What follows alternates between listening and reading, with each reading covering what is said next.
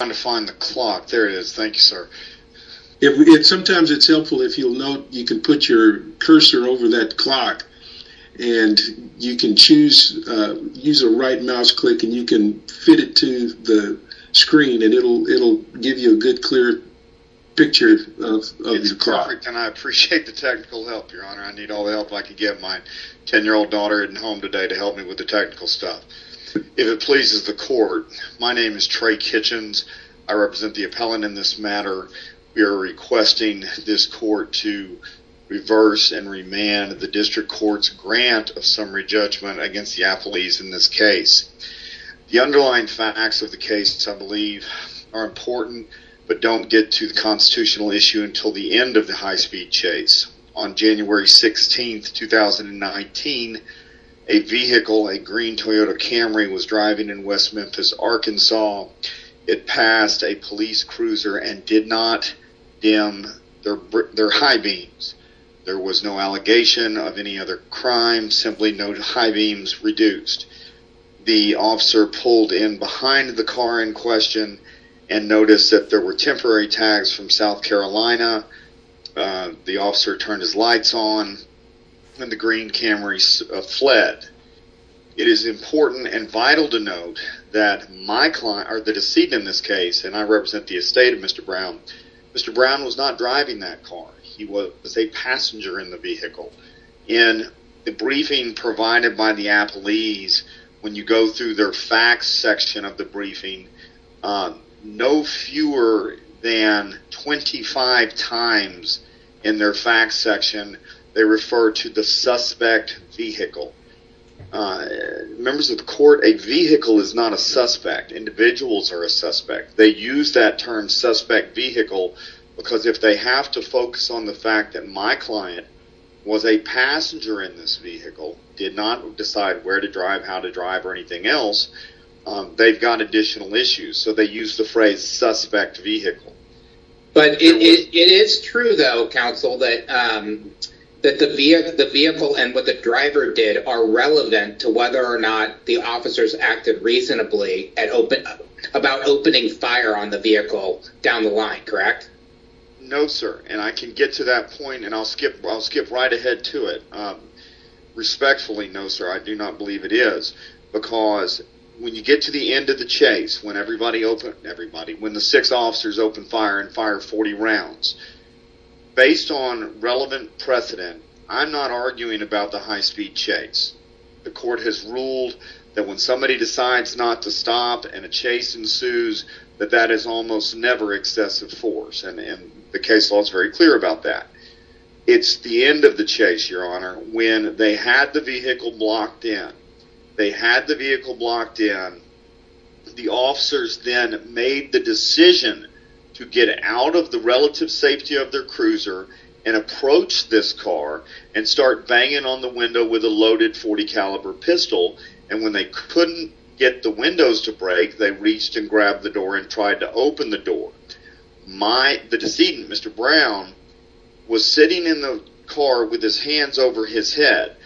The officers created the circumstance where that officer was tragically ran. Well, counsel, I have a hard time with that. I mean, what are the officers supposed to do? Just stay in their vehicles and wait until the driver decides he's done with this chase? I mean, that strikes me as a tough argument to make. No, sir. Factually, what the record reflects is at the end of the chase, the vehicle was completely pinned in. It could move back. Well, they don't know at that point if the driver's armed or if the passenger's armed, correct? They can see in the vehicle and they can see. Wait a minute. Do they know if the driver is armed at that point? They can see the driver doesn't have a weapon. Yes, sir. Absolutely. They can see he doesn't have a weapon in his hand, I suppose, right? I'm sorry, the driver was a she, Your Honor, but yes, sir. The driver, and they can see in the dash cam videos that the driver is not armed, her hands are on the wheel, and that my client, or the decedent, sat in his seat with his hands over his head. That's what they were presented with.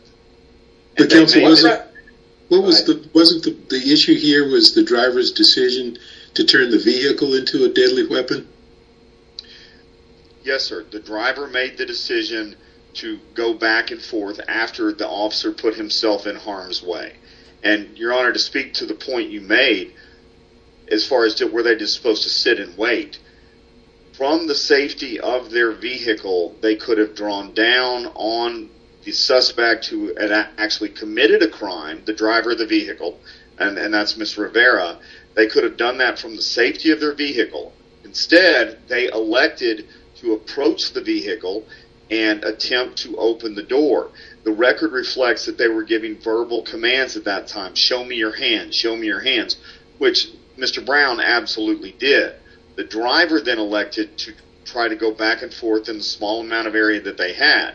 Had the officers made the decision to stay behind their cruisers, behind the door, they could have opened fire at that time if it was necessary. But instead, they elected to create a much more dangerous situation by approaching the car when they didn't have to. And Mr. Kitchens, Mr. Kitchens, as I read what's in our record, is there a fact dispute as to whether any of the officers or all of the officers intended to shoot the decedent? I don't think there is evidence that they intended to shoot my client. However, there is a litany of case law that indicates that recklessness can form the basis of 1983 liability, and 6 officers firing 40 rounds at 2 people sitting in a car when they didn't need to, and we believe that they did it in retaliation for the other officer tragically getting injured. We believe that absolutely can form the basis for 1983 liability. If you go back and look at the radio traffic that occurred before the box. Counsel, before you get to that, I want to ask about. See, I think we're forgetting a lot, which is that this car had escaped several times from trying to stop the car. It had gotten to a full stop, and somehow it had escaped spike strips, had escaped being hemmed in. Maybe they weren't as hemmed in as they were at the end, but they were certainly hemmed in, and somehow escaped each and every time. Isn't there some relevance to the fact that there's a history here? They've been chasing them for a long time, and each time they thought they had caught this particular vehicle, the vehicle got away. Isn't that relevant to why they left the car? The conclusion and the argument you're making, Your Honor, did not appear in any of the investigation. I think it is relevant, though, and it's relevant for this reason. The radio traffic, after the car had escaped once, the spike strips did work. It took out the passenger tire, but the radio traffic asks, is the state police trooper gone? They indicate yes, and then the West Memphis officer who was in charge of the pursuit said, end it, and the shooting occurred almost immediately after. So at the summary judgment stage, which is where we are, where we're entitled to all reasonable inferences, we, I believe, are entitled to the reasonable inference that the shooting, that final decision that the officers made, was because they were angry, and it was in retaliation for the car getting away and their other officer being run over. Is it disputed, though, that it looked like the vehicle was about to run over the officer again? I think that's undisputed. And if it's undisputed, weren't they acting in defense of a fellow officer? They were acting in defense of a fellow officer who put himself in that circumstance. And the 6th and 7th Circuit have both ruled in the cases that we cited that when the officer creates the dangerous circumstance, then the officer can't then turn around and claim defense of self or defense of others. Well, doesn't that happen, though? I know that line of cases, and that line of cases deals with a circumstance in which the officer initiates something. So the officer is actually the one who initiates the fisticuffs, who, shoots at somebody or something like that. We don't have that here. What's initiating what, in your view, I think is merely walking up to the vehicle and trying to arrest them finally after this long chase. And that doesn't strike me as the same as being the provoker, the person who provoked a confrontation, which those other cases are concerned with. Your Honor, it's a circumstance where your opinion certainly is the one that matters here. Our argument is this. had those officers not decided, after being told to end it, had those officers not decided to get out of their vehicles and rush up to the car and take loaded .40 caliber pistols and bang on the window trying to get them to break, that officer wouldn't have been put in that life-threatening situation. Had they done a felony stop where they stayed in their vehicles and drew down and said, get out of the car with your hands up, that would have been a circumstance where that officer wouldn't have been run over and they wouldn't have had to shoot these two people, including my client, who absolutely had no suspicion of a crime, even though the report that was produced by the West Memphis Police indicated that they suspected he was on crack, which is a ridiculous basis because that was simply made up. I would reserve my time if the court has no questions. I don't see any. Thank you, Mr. Kitchens. Ms. Gibson? Good afternoon, Your Honors. May it please the Court. I'm Gabrielle Gibson, and I represent the appellees in their individual and official capacities. The appellees are asking this Court to affirm the District Court's order granting summary judgment and qualified immunity to them in their individual capacities for the following reasons. First, the District Court properly found that Mr. Brown was not seized within the meaning of the Fourth Amendment. If he was seized, the seizure was reasonable under Supreme Court precedent and Eighth Circuit precedent. Second, the District Court properly dismissed the 14th Amendment claim because it is undisputed in the record below that the officers did not intend to harm Mr. Brown, and they had a legitimate governmental interest in stopping the vehicle from running over Officer Presley's legs and potentially reversing and running over Officer Presley and Officer Gill. Third, the District Court properly found, or dismissed rather, the official capacity and supervisory liability claims because there's no constitutional violation. Fourth, the District Court properly dismissed the state law claims for the same reasons that it dismissed the federal law claims. And lastly, the District Court properly granted qualified immunity to the officers in their individual capacities because, one, there's no constitutional violation, but two, there's no clearly established law as of January 16, 2019, that would put the officers on notice that their specific conduct was unlawful.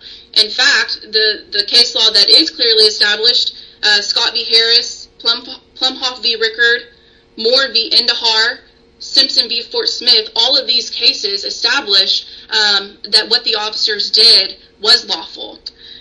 Counsel, can I ask you about the first part? Sorry, there was an echo. The first part of it, which is the seizure, and in particular, I think the argument that Judge Kobus came up with, cited a little earlier, that really the officers were unsure who was dangerous. They knew who the driver was, but I don't know that they knew whether both or either were actually dangerous. They knew the driver was, I guess. But my point is you can't kind of have it both ways. My viewpoint is if there was some thought that the passenger was dangerous, then I think that it necessarily follows that there was an intent to seize both of them, or at least there's a genuine issue of material fact about whether they wanted to seize both the driver and the passenger, because they could have been dangerous. Could you address that? Yes, Your Honor. So first, there is no undisputed fact that the officers intended to aimed and intended to seize the driver. That is who they aimed at and intended to shoot. It is undisputed also that they didn't have a chance to pat down these individuals. They have no idea whether either of them is armed. So we do have that point, but the main point is that they did not intend to shoot Mr. Brown. They intended to shoot the driver because she was running over Officer Presley's legs. So let me put it this way. Go ahead. Yeah, what specifically in the record establishes that there is no dispute that they were not going after your colleague's client in this case? It would be all of the officer's deposition testimony, and in the appendix, it's page 528. That's when the statement of undisputed facts starts, and it's paragraphs 65 through 71. So that's where that's going to show that it's undisputed that the officers did not aim at or intend to shoot Mr. Brown. And then there's a case, an Eighth Circuit case, that says it's the Gardner v. Board of Police Commissioners. It's a 2011 case, and it noted that Moore v. Indahar, the case I mentioned earlier, it noted that that case looked to officer testimony as relevant evidence regarding the officer's intentions upon firing the weapon. Let me ask you this, though, and this is, I think, why I'm not necessarily buying your argument, which is, if those two, the passenger and the driver, would have left the vehicle, my bet is, given the circumstances here, that they would have seized both of them. They would have at least done a Terry stop, if not more. And so my point is if they were shooting, you don't actually have to aim at somebody to create a seizure. You have to be trying to stop them. And my guess is that we don't have undisputed evidence that the shots were fired not in an attempt to stop them. I know that's a double negative, but they were trying to stop both the driver and the passenger. Why is that line of reasoning wrong? Well, Your Honor, I think that the district court got it right when applying the case law that we have to the facts in this case, that Mr. Brown was not seized within the meaning of the Fourth Amendment. We have the McCoy v. Monticello case that says the Fourth Amendment addresses misuse of power, not accidental effects of otherwise lawful conduct. And we have Moore v. Indahar and Simpson v. Fort Smith. They both say that there's no Fourth Amendment claim that's established if a bystander is struck by an errant bullet. But counsel, I think Judge Strauss is suggesting this wasn't a bystander. Or at least they didn't know it was a bystander. Right. Was a bystander or not. I think that's fair. Right. That's better put. Why was this a bystander? Because I think Judge Strauss has made good points about how the police would have reacted had the facts turned out differently here. Yes, Your Honor. This isn't someone standing across the street who got caught in crossfire. Yes, so turning to that Moore v. Indahar case, it's a 2008 Eighth Circuit case. That case did say bystanders are not seized when struck by an errant bullet, but it cited to the First, Second, and 10th Circuits, and those three circuits, those cases had involved hostage passengers. So that did involve a passenger in those cases. The Eighth Circuit case relied on those cases. And then the district court in this case said that whether Mr. Brown was either a passenger or a hostage, that's not in the record, but that doesn't change the analysis of whether he was seized or not. And if it did change the analysis, then there's no clearly established case law that would govern this situation and put the officers on notice that their conduct was unlawful. What about the next step? I think you're maybe on firmer ground on the next step, which is the objective reasonableness, which is you heard opposing counsel say, well, it's sort of too bad that the person was run over, because you cannot get revenge. You can't shoot somebody because somebody's already been run over, and the officers put themselves in this situation. And I want to hear your best response to that. Yes, Your Honor. So Plumhoff v. Rickard, Supreme Court case from 2014, says that it is the driver that puts the passenger in danger. It's not the officers. Scott v. Harris says it's the driver that intentionally placed, in this case, or in the Scott case, himself and the public in danger by unlawfully engaging in reckless and high-speed flight. The driver is the one that produced the choice of two evils that the officer had to face. So I think the Supreme Court precedent is clear that it's the driver that put herself and Mr. Brown in danger. It's not the officers. The officers are merely reacting to the driver running over Officer Presley's legs. And with Scott v. Harris, I mean, the bright line rule in that case is that the officers did not use, or the deadly force was justified when the officers are trying to terminate a dangerous high-speed chase that threatens the lives of other people, even if it places the motorist at risk. And then there's a recent 2022 Eighth Circuit case, Lankford v. Plumerville, and that case was also a police pursuit case, and that was, in that case, the court held that deadly force was not unreasonable when there was probable cause to believe that there was an imminent threat of death or serious physical injury to officers or others. So appellees would argue that if this court finds that there was a seizure, that seizure was most certainly reasonable, considering the facts of this case. Another point appellant made was that this was recklessness. Well, if he's talking about a potential 14th Amendment claim, the Sykes v. West Memphis case, it's an 8th Circuit case, it's clear that recklessness is not enough. It has to be intent to harm standard for police pursuits. And that also cites to the County of Sacramento v. Lewis. It has to be conduct intended to injure the person in some way unjustifiable by a governmental interest.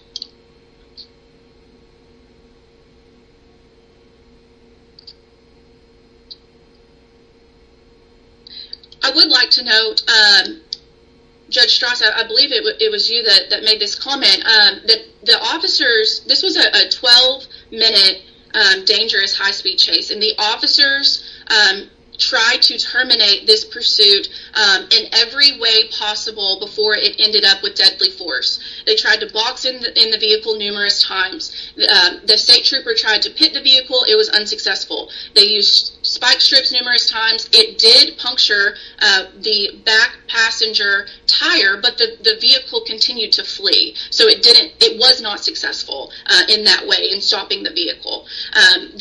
The officers did everything they possibly could. The car fled through the yard of a residence. They thought that they had the car pinned. It continued to flee, and then it ended with the vehicle running over Officer Presley's legs. And the vehicle had when you watch the video, the vehicle, if it was going to continue to flee after that, it couldn't go forward anymore because there was a patrol car. So it was going to have to reverse and go back over Officer Presley and the officer that was rendering aid to him.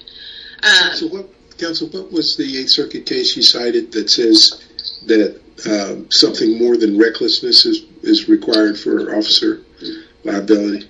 It's Sykes v. West Memphis, and I'll give you the... I'm sorry, the first name? Sitzes.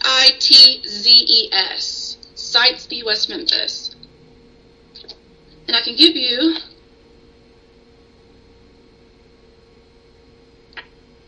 Here it is. It's 606 F 3rd 461.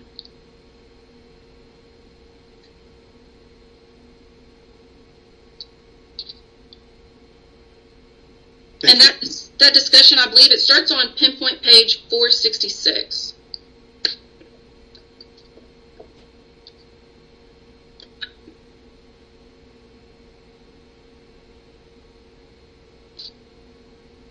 The last thing that I would like to note is that in as recent as 2016, the Wallace v. City of Alexander case, the 8th Circuit, it said that it's still not clearly established whether an unintentional shooting would violate the 4th Amendment.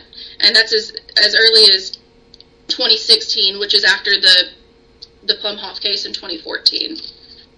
So, based on all of those reasons, the appellees would ask that this court affirm the district court's order granting summary judgment and qualified immunity to the officers in their individual capacities. And unless your honors have any further questions, I would like to conclude my argument. I don't see any. Thank you, Ms. Gibson. Thank you. Ms. Kitchens, your rebuttal.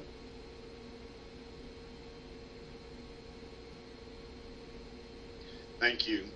A couple of things I'd like to go over that was addressed. The Plummerville case that counsel cited, I believe, is the most recent 8th Circuit case that talked about a high-speed chase and that the police were entitled to use deadly force because the gentleman who was on a motorcycle in that case was headed towards a populated area and he might hurt somebody, and therefore the police were entitled to use deadly force against the driver of the motorcycle. And I understand why the appellees would cite to that case. The problem is it's utterly distinguishable from what we're doing here because, again, Mr. Brown was a passenger. He was not driving the car. He was not running the show. And one of the things that is, I think, very important is Fourth Amendment rights are personal rights that can be vicariously asserted, and that's Alderman versus U.S., 394 U.S. 165. And I mention that because I think Mr. Brown's rights and Ms. Rivera's rights are kind of getting muddled together here. And it goes back to the appellees making the argument that this was a suspect vehicle, that the actions taken by the officers were okay because of what the vehicle did. But the Supreme Court has held that the rights of individuals are just that. They are the rights of individuals. And you can't lump Mr. Brown in with Ms. Rivera because he was simply in the car with her. His rights to be free from unreasonable seizures, and the court made a very salient point.